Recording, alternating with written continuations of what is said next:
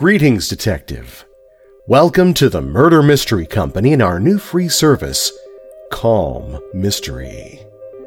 We know that many of you need that calm and centered moment, but meditation isn't necessarily your thing. If you're a mystery lover, a crime fan, and could use a break, you've come to the right place. It sure is a suspenseful world out there, but I have good news for you. In this world, the only suspense will come from the world's best writers. For the next few minutes, we're going to close the door on the outside world. First, find a comfortable chair, sofa, or bed. Take a moment to just relax into that spot. Let your body sink in, slowly releasing the day's tension.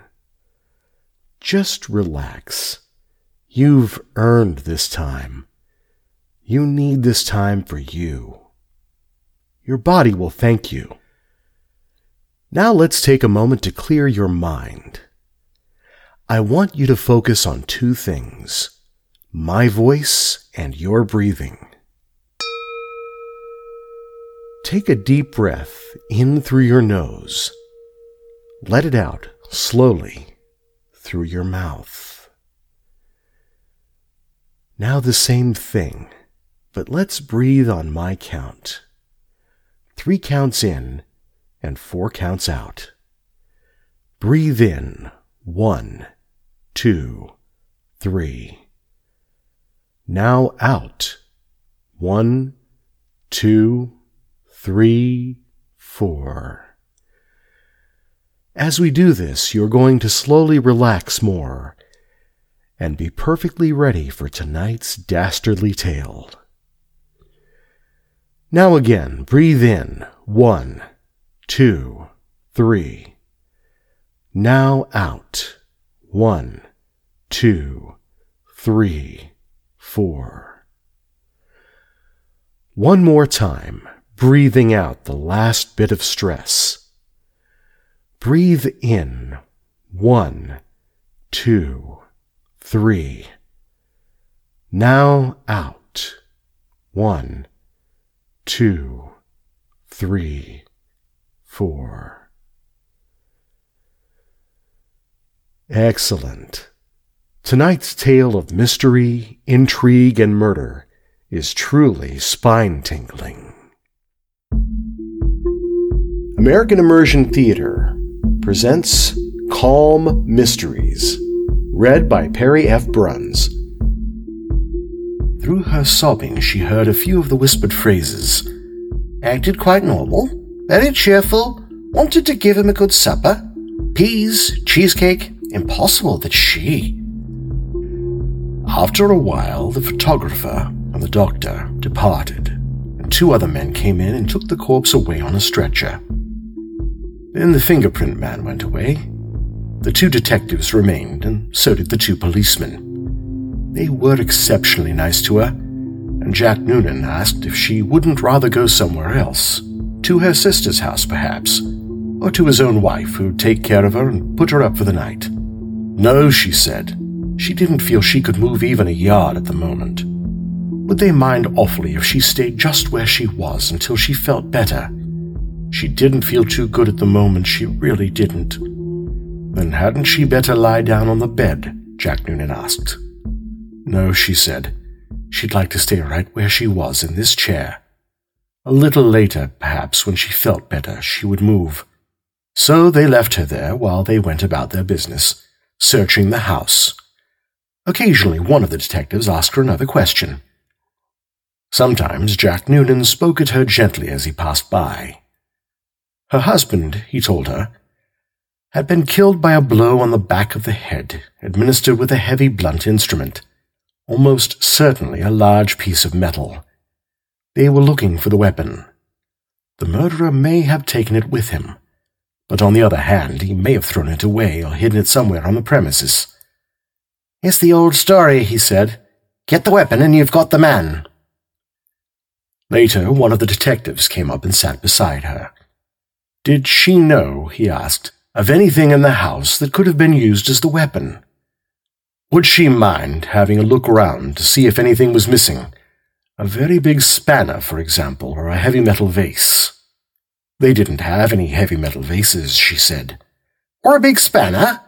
She didn't think they had a big spanner, but there might be some things like that in the garage.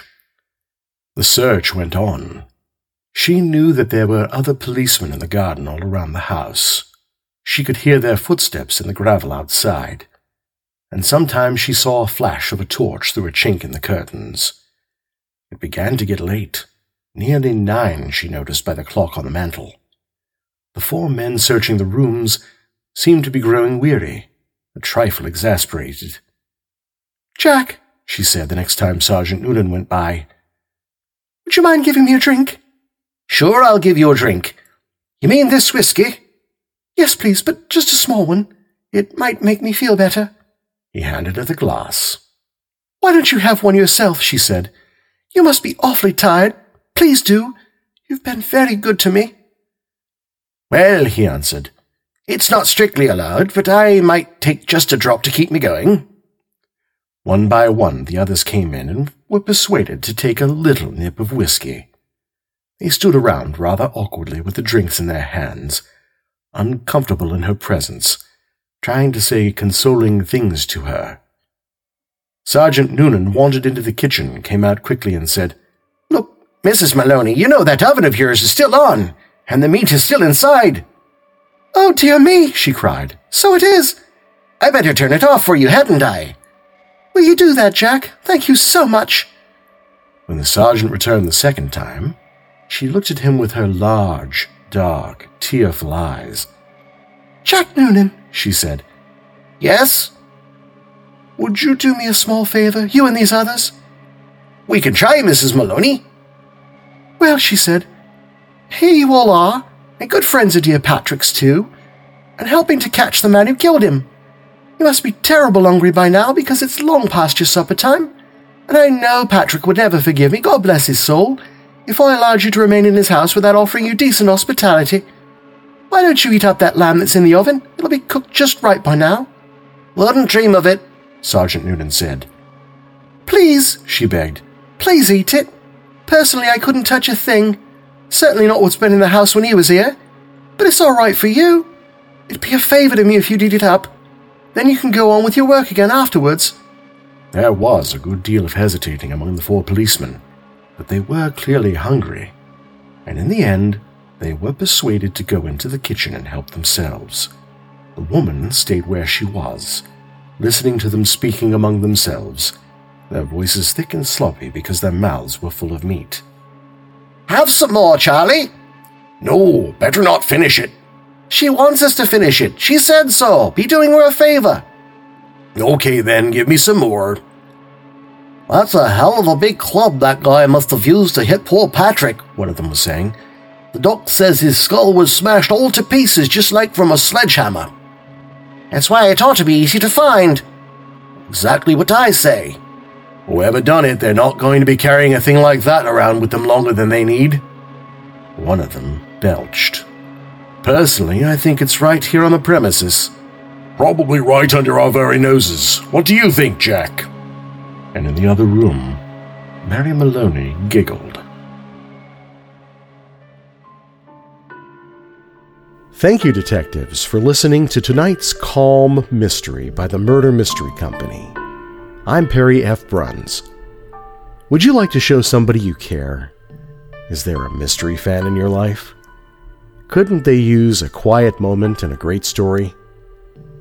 I'm doing personal stories of 20 minutes or less. Something personal like this can make a friend or family member feel truly cared for in an otherwise dark time. They're only $49, and you can email me at calmmystery, that's CALM mystery, @gmail.com. In the meantime, stay tuned for more tales to tingle and terrify, while giving you a needed break from the outside world.